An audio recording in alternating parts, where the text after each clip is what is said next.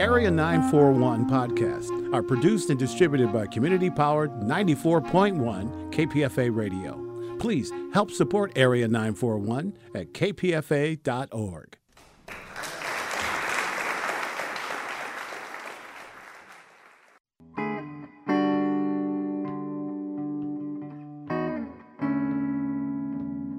This is the Area 941 Radio Walensky podcast.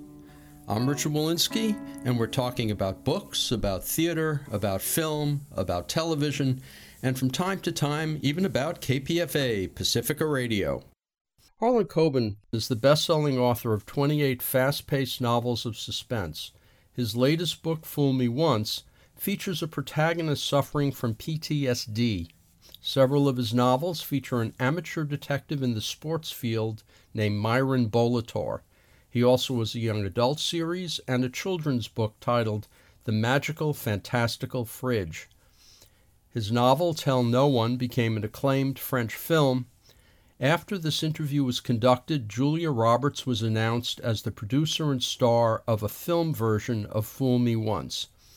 This interview was recorded at Book Passage Bookstore in Corte Madera, California, and a shorter version can be heard on the Bookwaves radio program. Let's talk first about Fool Me Once. It's very intricately plotted, but just before we went on the air, you said that you knew the ending, so you were able to kind of write it through without having to go back and, put the gun in the handbag. Is that right? Yeah. When I start a book, I usually know the beginning and know the end. I compare it to driving from my home state of New Jersey across the country to California. I may go Route 80. Chances are I'll go via the Suez Canal or stop in Tokyo, but I always end up in California. E.L. Doctor has one of my favorite quotes on writing where he says that writing is like driving at night in the fog with just your headlights on. You can only see a little bit ahead of you, but you can make the whole journey that way. So I know a few signposts along the way, but mostly I just know the beginning and the end. When you're doing that, there are also a lot of twists and turns within the context of the book. So you may know the ending, right, but those twists and turns, don't you have to know those in advance as well? I don't. I know some. First of all, as some critics have pointed out, I rarely meet a twist I don't like. I like to over-twist. But as long as I can see the ending, it's sort of like you're walking in the woods, and even if the trees are getting thick, if you can see where the path is to get back to it, then you're okay wandering around a bit. And so I think that's probably how I do it. Though most of those twists throughout the middle, I have no idea until I start getting closer, and then I can kind of see them. Well, when you talk about the end, does that include knowing exactly, say, everything about the murder victim? No.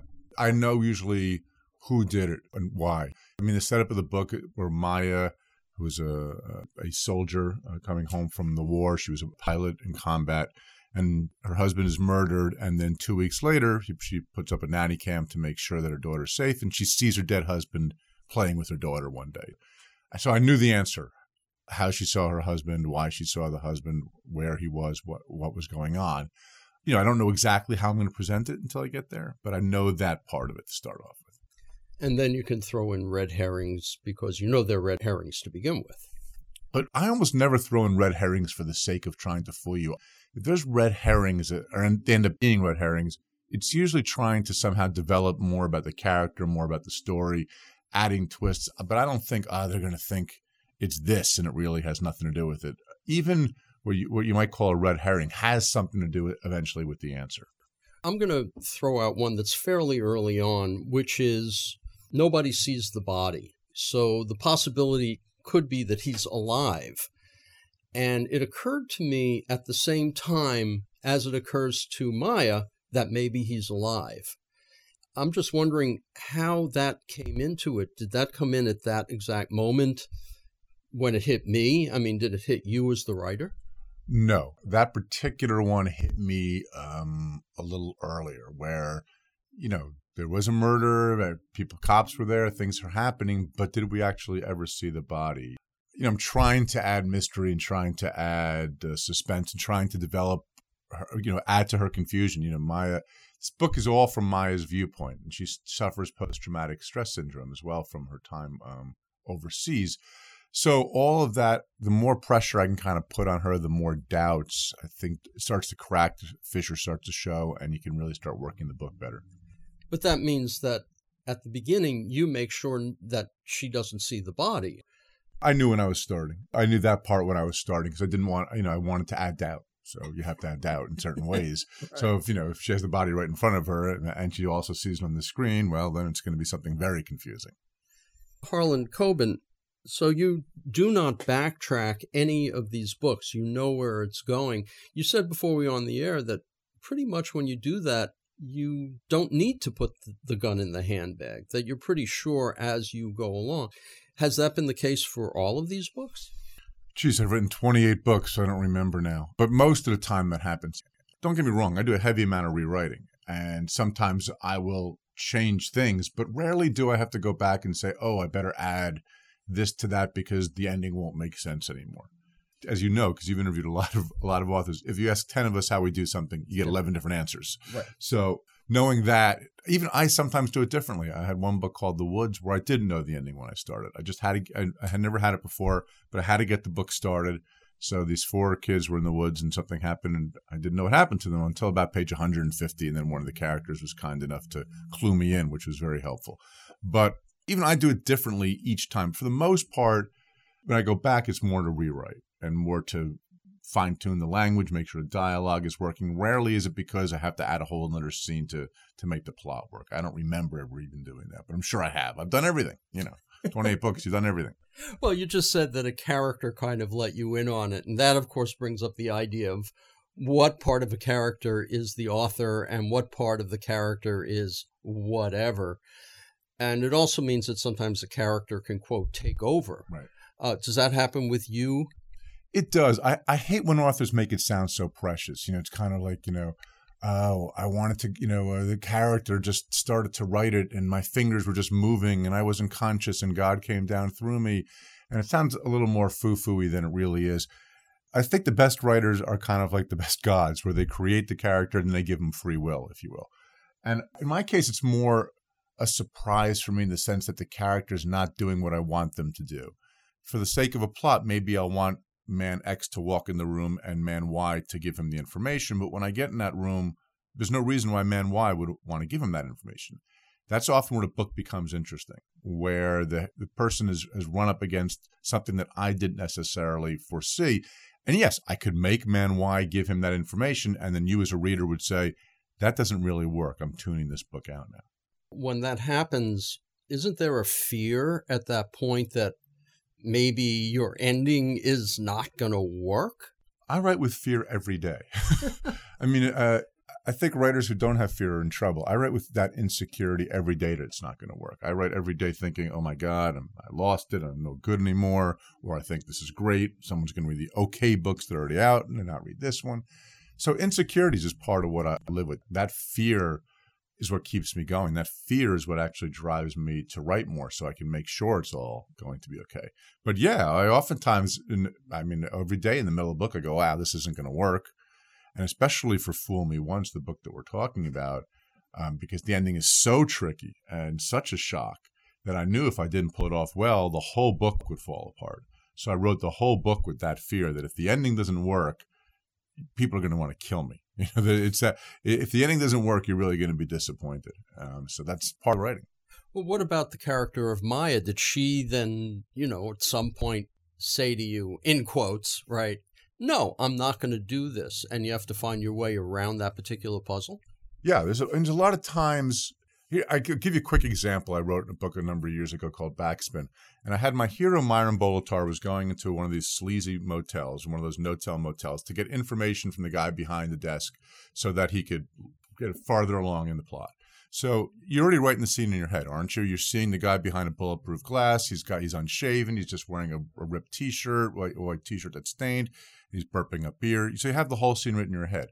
When Myron walks in that room, though, even though it's a sleazy, dirtbag, hourly rate motel, there's a guy dressed in tails, and he has a serious concierge desk, and he takes his job really seriously.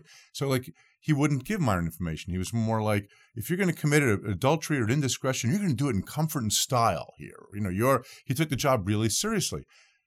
So now Myron couldn't get the information by slipping him a $50 bill and walking away. And so it opened up. But what's great about that, too, is, one, you took a scene that you thought was going to be a cliched Hackney scene, you changed it around.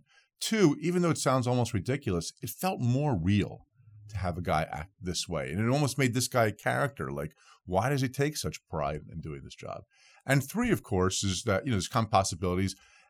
And the fact is Myron does not get the information easily. Now I have to come up with a more creative way for him to find this information. So that's kind of what happens. So what was the creative way? I don't remember anymore. I wrote that book in 1997, so I don't remember what he did anymore. I have to go back. A couple more questions about Fool Me Once. What was the key that started the book? Was it about PTSD? Was it the trick? What was it? There's two or three things. One is I was honored a few years ago. I got to go on a USO tour. I went to Kuwait and a bunch of other military bases, USO being that Bob Hope, and you think of Bob Hope, Marilyn Monroe, and I'm always thinking the soldiers used to get Marilyn Monroe. Now they get me. If ever we needed proof for not treating our vets well enough, that might be it. But in all seriousness, I went there. It was a wonderful experience, very moving, and I signed books and talked about writing. And one of the people who I met who had been reading my books for a long time was a female combat pilot. And I said, wow, that's a really kind of a cool job. I have to remember that. So that was part of it. Second thing was meeting a number of soldiers who were suffering post-traumatic stress. And then three, on the other side, it was the plot where I live in a suburb where we are under constant surveillance. And a lot of the parents are telling me how they're putting in these hidden nanny cams to watch their nannies. So, of course, my mind always goes to, well, what if? What could be the weirdest thing that you could see, the most shocking thing you could see on a nanny cam? Well, if your husband was murdered and 2 weeks later you see him playing with your little daughter on a nanny cam, that's going to wake you up that day.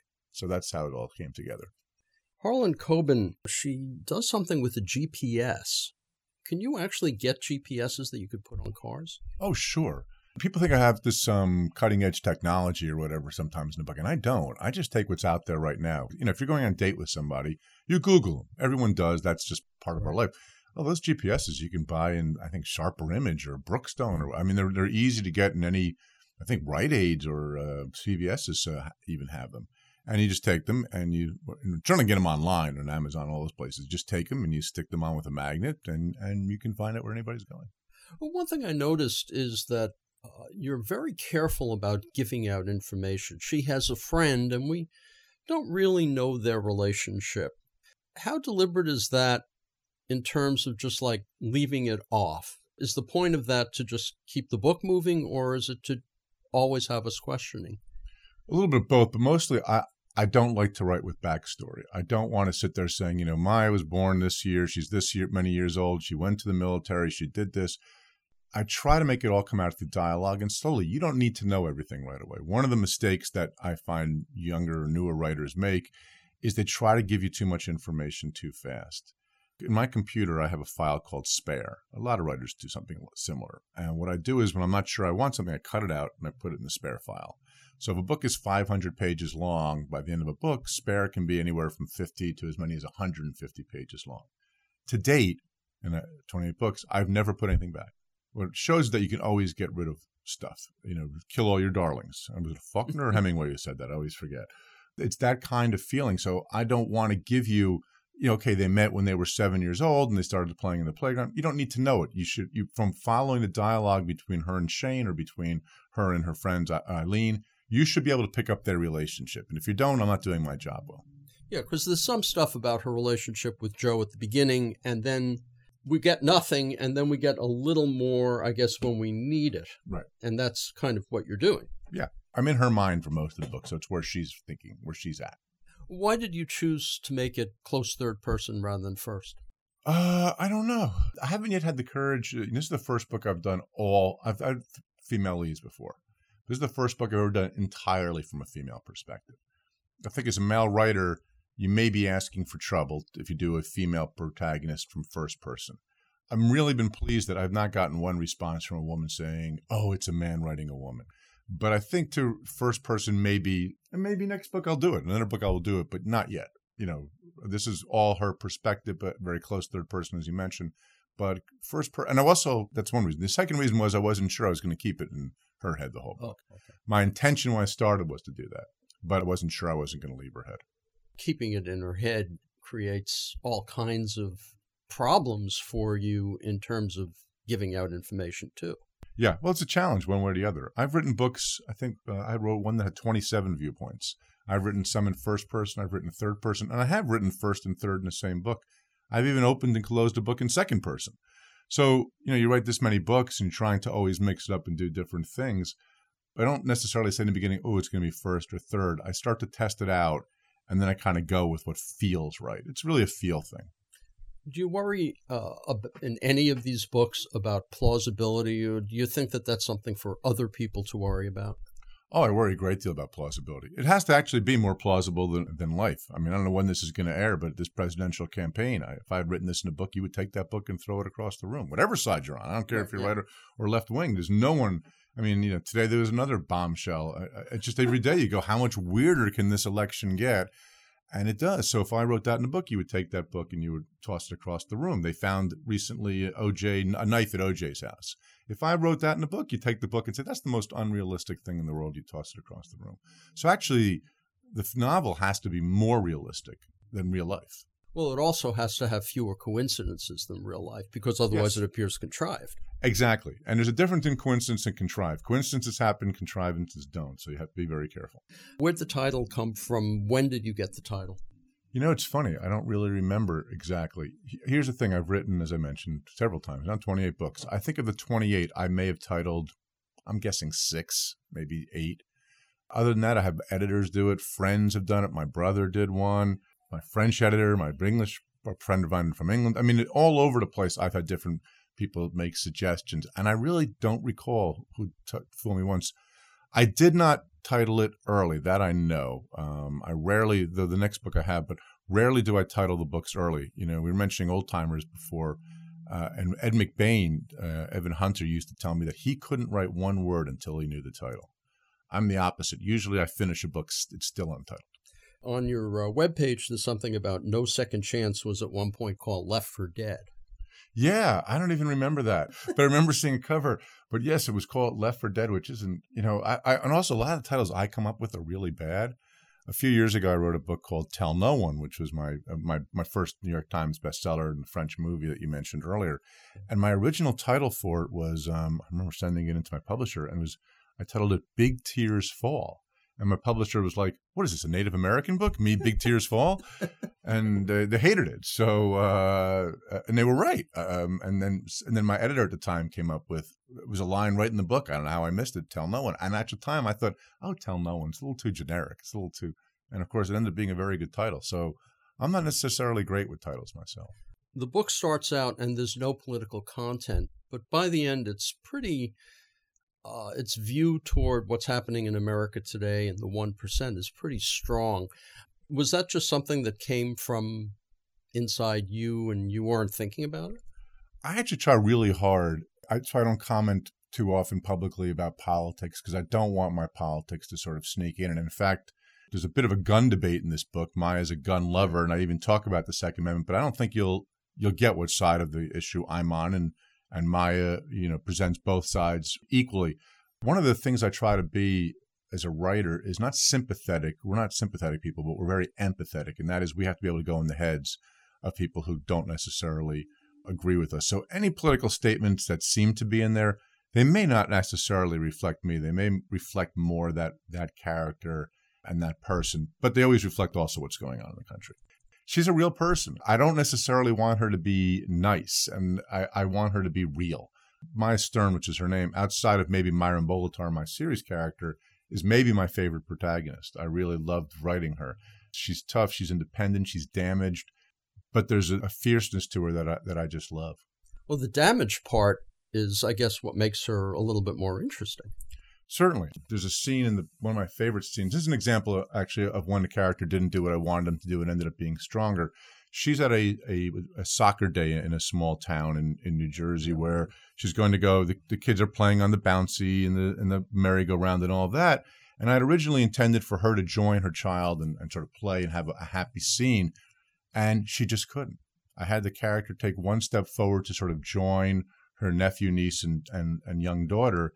And she just couldn't. Her soldier personality kicked in, and she had to just observe, and she had to kind of watch, and she had to be a silent sentinel. She was better at observing than participating. And I hadn't anticipated that until the character made that first step. Is that sort of similar when we meet her brother-in-law? He's kind of a drunken problem, and yet by the end of the book, he's not. Yeah, he was a surprise for me also. I love that kind of character who actually, in my mind, is going to be something of a villain and ends up not. And again, he did that on his own. That sounds so weird. Of course, it was all me, and I recognize that. But I expected him to not do that. That's a good point. Harlan Coben, let's go back and talk a little bit about your career. You studied political science at Amherst, and it said on Wikipedia that you decided to be a writer in your senior year. What put you on that path, and were you a mystery thriller reader? Between my junior and senior year of college, I worked a job in Spain as a tour guide for Americans that were going over and visiting. Not because I'm a brilliant linguist, but because my grandfather owned the travel company, and that was my summer job. And it was a very strange experience. Americans acted very peculiarly on vacation back in those days. In foreign lands, they were scared a lot. And I was going to write a book about it. I just thought, like, oh, this would be a cool thing to write a book about it. And one day I sat down when I started going back to college, and I did. I wrote an entire novel about this experience, and the novel was terrible. It was self-absorbed and pompous and pretentious and all the things a first novel maybe should be. But from that, I got the writing bug. And what I loved, it wasn't necessarily mystery or thriller. I love what I call, and I don't really think I fit into mystery thriller. I know people need to categorize, but I call it the novel of immersion, that book you took on vacation, but you couldn't leave your room because you had to know what was going to happen to these characters. The first book of that, I recall having that experience. The first adult book I recall having that experience was when I was around 15 or 16. My father gave me William Goldman's Marathon Man. And even though I didn't know I wanted to be a writer at that stage, I remember thinking, you could put a gun to my head and I wouldn't put this book down. And also subconsciously or unconsciously thinking, wouldn't it be cool to be able to do this for a living? So that's probably, looking back on it now, how it all came about, if you will. Before we went on the air, you talked about knowing people like, you mentioned Ed McBain. Yeah. We talked about Elmore Leonard. We talked about Donald Westlake. When you began writing, did you begin reading these people and seeing what they were doing? Yes, more to mid to late 80s, I would say, I started to pick up on these guys. And these are the careers that I sort of wanted to have. I didn't want to be the humongous bestseller who did one book and disappeared, or two books. I admired and later became friends with guys like Lawrence Block, Elmore Leonard, Donald Westlake, Ed McBain, James Crumley. And they're all terrific company. And I was the young kid at their knee. I mean, I learned so much from those guys. I still see Lawrence Block a lot, who I think now, sadly, is the only one who's still alive of that group that I just mentioned. And I still see Larry in the city. We're a member of a group that we try to have dinner once a month. And those are the guys that I admired. And they also taught me that it's a job, that you may think you're an artist or whatever else, and you may be an artist, but you have to treat it like a job. You have to write as often as you can, and you can't just, sit there saying, oh, like a plumber can't say, oh, I can't do pipes today. I don't feel it. A writer can't either. A writer has to write, even if you don't feel it. Was it always novels? I mean, since then you've written short stories. When did they creep in, and how? They were later. I've only done, I think, I've done maybe 3 or 4 in my life. Our second one I ever published was in the New York Times op-ed page, which is a strange experience. But I've only done about 3 or 4 short stories. Not that I don't love the form. The novel is a certain commitment, and I need that commitment. I need to really sweat it out and know I'm going to spend 8-9 months with these people. Well, after the first 2 novels, you picked up on a character named Myron Bolitor, who is a sports agent / amateur detective. How did he come to be, and what prompted you to keep going with him after the first? The idea actually was an agent I had at the time had suggested. He had done a sports agent series years ago, and he thought that would be a cool hook. I'm not much of I'm a sports fan, but not a big sports fan. So I was a little hesitant on that front. And this is so funny because I think I started writing it in 1993. And people try to follow markets. And at the time, women detectives were the hot thing. So they wanted me he wanted me to make it a female sports agent.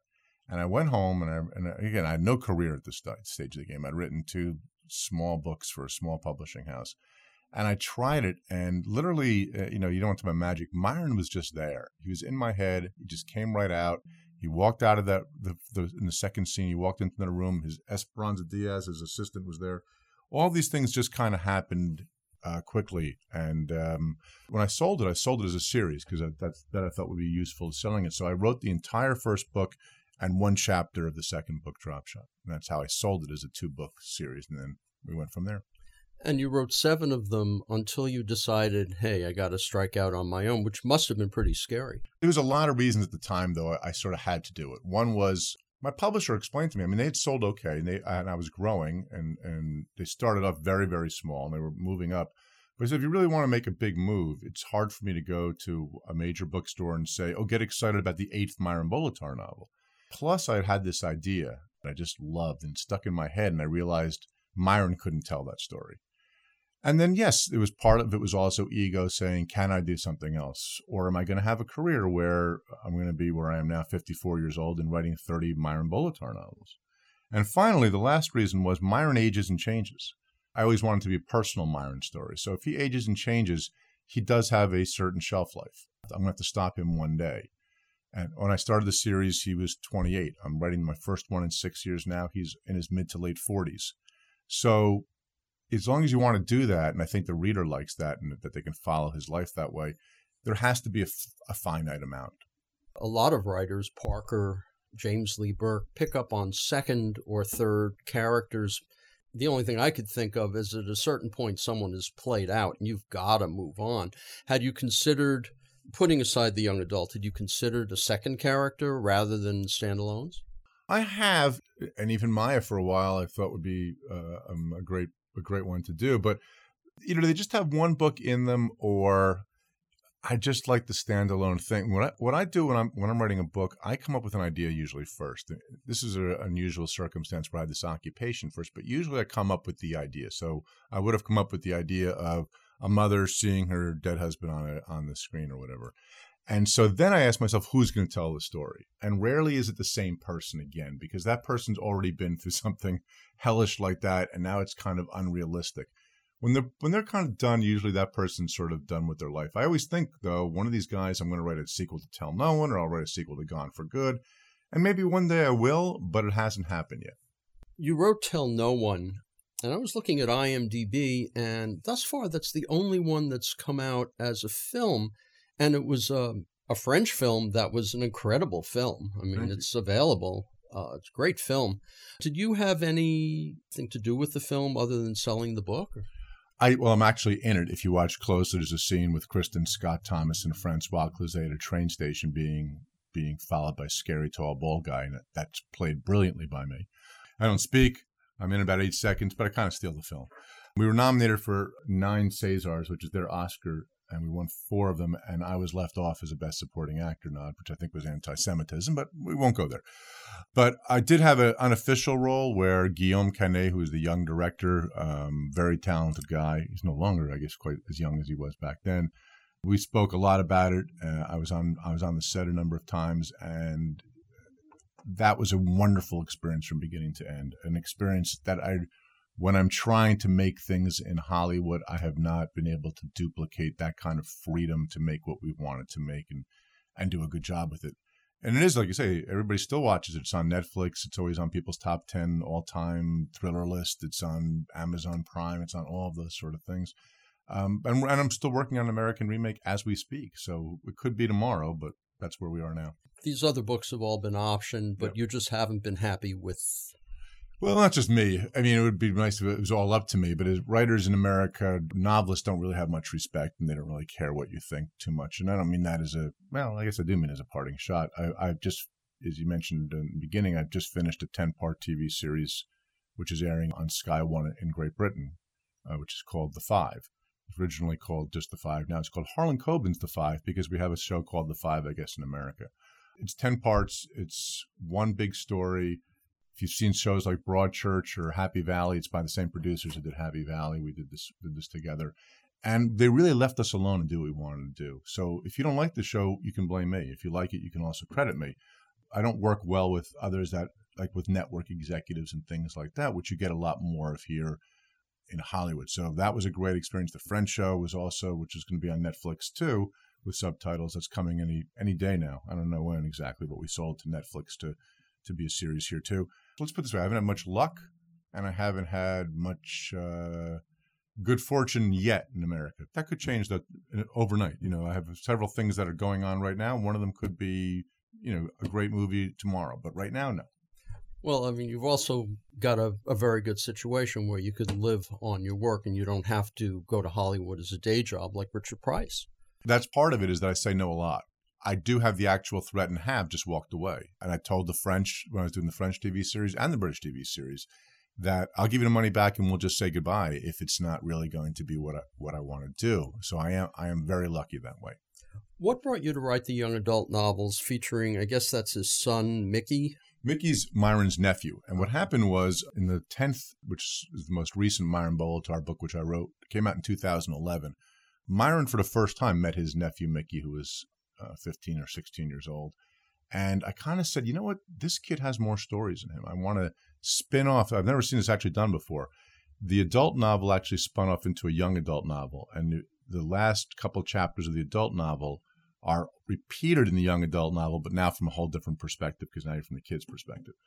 And I just thought that'd be a cool thing to do, and that's number one. Number two, I had a bunch of teenagers, and I thought it'd be great to write a book that's for their age. My kids are a little older now. The youngest is 14, the oldest is 22, but this is 4 or 5 years ago. And for those two reasons, and also, again, I like a new challenge. I just like to do different things. So for those three reasons, I wrote a trilogy, a Mickey Bolitar trilogy, which was a lot of fun, and read more by adults than I think by kids. I mean, the adults were nowadays will read young adult also, which is great. And then there's the children's book, Magical Fantastical Fridge. I was going to a restaurant nearby, and their daughter is a painter who has these really cool murals on the wall. And my wife was saying, you ought to write a children's book with her sometime, because I love her art. We both loved her art, and I saw one of her paintings of a refrigerator, and I had this idea. Our lives reflected on those refrigerators sometimes. We put those magnets up, and there'll be family photographs, there'll be kids' artworks, there'll be coupons, there'll be tickets, there'll be school programs, there'll be electric bills, everything on it. What if the kid can disappear into that? What if a kid he could disappear into these things on a refrigerator and have adventures? And wouldn't that also stimulate kids? Wouldn't that still be more creative? They can make their own one. And so I hooked up with an illustrator, Leah Tenari, and we did it. Well, that brings up the question. You've been writing these kinds of books all along, whether they're the Myron books or the standalones. Have you thought about moving into different directions? Like, Walter Mosley writes science fiction every so often. Have you thought about that? I guess. Because they're not never really straight-on mysteries, I don't really have much of an interest. For me, the suspense aspect is just a way of exploring what I love, which is family, friends, redemption, hope, all those kind of things in a book. But I really like having a page-turning quality. I do want it to be that book that you can't put down. I do look at myself as coming from the tradition of cavemen where you sat around a fire, and if I bored you, one of the guys picked up a big club and whacked me over the head with it. And so I don't necessarily want to lose that. I'm also not sure it's my job to do all that. I had a fun discussion the other night with Lee Child, the author of the Jack Reacher series. We did, he helped me launch the book in an event. And he has a great answer when people ask him about, do you want to write something besides Reacher? And he said, it's not my job to give you like every writing experience. If you want to read something besides Reacher, there's plenty of guys who can do that. I read a lot more variety than just the one series, but I don't think I have much of an interest in doing anything else. I don't long to write a certain other kind of novel. I'm going to ask you the kind of question which is sort of an inside question here. When I read a book like Fool Me Once and sit down on vacation as I read it and can't put it down, I wonder what are the mechanics? I know that on some level at this point they're internalized, and you know exactly when to stop a chapter. But as you were learning it, what were the 2 or 3 elements that you learned create the page turner for you? It's funny. I still don't really know. I think there's a couple of things. One is I try to make every word count. So on every page, paragraph, every sentence, every word, I ask, is this compelling? Is this gripping? Can I tell this in a more interesting way? Can I use a better metaphor, a better analogy? Can I make this somehow more gripping? I don't want to bore you for a second. Elmore Leonard had the greatest quote ever on writing, where he said, I try to cut out all the parts you'd normally skip. So that's number one aspect. Number two aspects, we've been talking a lot about the twists and turns of the book, and especially the last one. But if it doesn't work on an emotional level, it doesn't work. So it's one thing to fool you like a sleight of hand. But if it doesn't also hit you in the heart, it's not going to work. And that's why I also learned that I have to make sure that I'm not just fooling you, that I'm not just stirring your brain or stirring your pulse, but I'm stirring your heart. And I think those are probably the two elements that make something a page turner. Is that one of the reasons why, even though she never is in danger, the kid in Fool Me Once, you're always watching out for the kid as you're reading it? You are, but I never put kids in danger. I mean, not to give anything away, I never put kids in danger. And if a kid's in danger, he's going to be all right. Don't worry about it. I have 4 kids. I can't go there. This book in particular, right, it actually, if you think of it, it defies a lot of the normal expectations, because she really is not in much danger in this book. And the kid's really not. There's not a big danger element. It's more of a what the heck is happening element, which frankly I prefer. I don't like the big chase scene at the end usually. I don't like, I could have dragged out that ending longer and she's going here and there. I think you either earn that emotional impact or you don't. That's kind of a hoary chestnut, the big chase at the end, the big shootouts with a bunch of people, and the guy's got to go into the house somehow and you're holding someone hostage. I get so bored with that because I can see it coming. So my action scenes when I have them are much briefer, much sharper. I just don't like those things. But it's also, if you leave it vague enough, we could get worried about the characters, even though you're not. Yeah, it's true. I mean, that's fine that you are. But what I'm saying is I didn't want, and this is also one of the temptations being on a third person, of like showing the bad guy watching the kid saying, I have him in view. I can take him at any time. I've done things like that, but this particular book, no, I wanted the suspense to more come from something more internal. Do you think that all of the TV shows, the cop and thriller TV shows, kind of put you in a position where you sort of have to look deeper to find the things that will work, because thousands of hours now have been devoted over the years to various thriller suspense stories? Let's put it this way. I think that we have to up our game. If you talk about old novelists, they had nothing to compete with. We have to compete with the internet, streaming, DVD, 8,000 million TV shows, Twitter, Facebook, all of that. I have to compete with all of that with something that's an old-fashioned form, if you will. So it has to be particularly gripping. We have to really up our game. We have to make it richer and better so that people are choosing to pick up the book rather than look at free crap on the internet. It's always a challenge, and that's just more of a challenge. What authors do you read now? I read a tremendous variety of stuff, almost all fiction. I don't want to criticize my nonfiction brethren out there. A lot of the ones I read, if I'm reading fiction, nonfiction, it's just to be something more narrative, like Eric Larson or Daniel Stashow or someone like that, because I find a lot of the nonfiction is a magazine article that's been expanded, so I feel like I don't need to finish it. In the crime thriller genre, if you will, the problem is I leave out so many names, but besides those people who are still, I think, relevant today, they still, people haven't read the 89th Precinct books by Ed McBain, or they haven't read Dortmund, or they haven't read Parker, they haven't read, all Lawrence Block's books, especially the Burglar series, and more than that, Matt Scudder series. Go back and go to Matt Scudder. I still recommend Matt Scudder to people all of the time. Dance to the Slaughterhouse being my personal favorite. I still tell people to read Robert Parker, Ceremony being my favorite. I love Michael Connelly. I love Dennis Lehane. I love Lee Child. I love Laura Lippman. I love Al McDermott, Ian Rankin. I love the fact that for the first time in a while, we really have a lot of good foreigners, a lot of people from Scandinavia, guys like Joe Nesborough, and we had Henning Mankell and the Girl in the Dragon Tattoo books by Stieg Larsson. I'm hoping we get more of those in other spots in Europe, because I think that enriches us. And I do think this is the golden age of thriller, mystery dome, crime fiction, if you will, where so many people are doing it so well. And I've left off, you'll say to me, what about George Pelecanos? Well, of course, George Pelecanos. I could sit here all day and name people. And it's never been this rich and this many people doing it this well. So I'm proud to be part of that. Character names in your books are named after real people because of a charity. What's the story behind that? Yeah, sometimes I donate character names. People can donate a certain amount of money, and I will use the name of their choosing in the book. It could be a neighbor, it could be a cross-dresser, it could be a killer, it could be anything, so you have to have a sense of humor about it. But it's kind of a fun way of immortality. And what we do is the money's donated to charities, mostly Children's Aid and Family Services, which provides medical services to abused foster kids. And I think we raise between $30,000 and $50,000 a book this way, and it's fun for everybody. How did it start?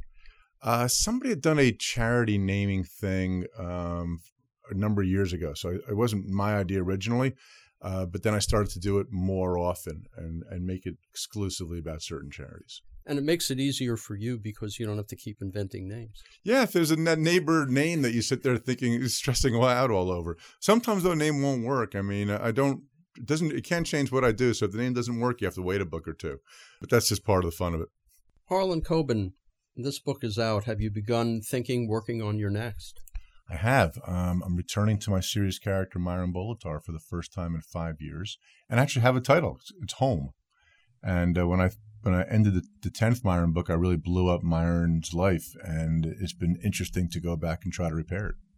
To listen to more of these interviews, go to my website, bookwaves.com, or find the Bookwaves and Arts Waves podcasts at kpfa.org. Or you can subscribe to both podcasts via iTunes.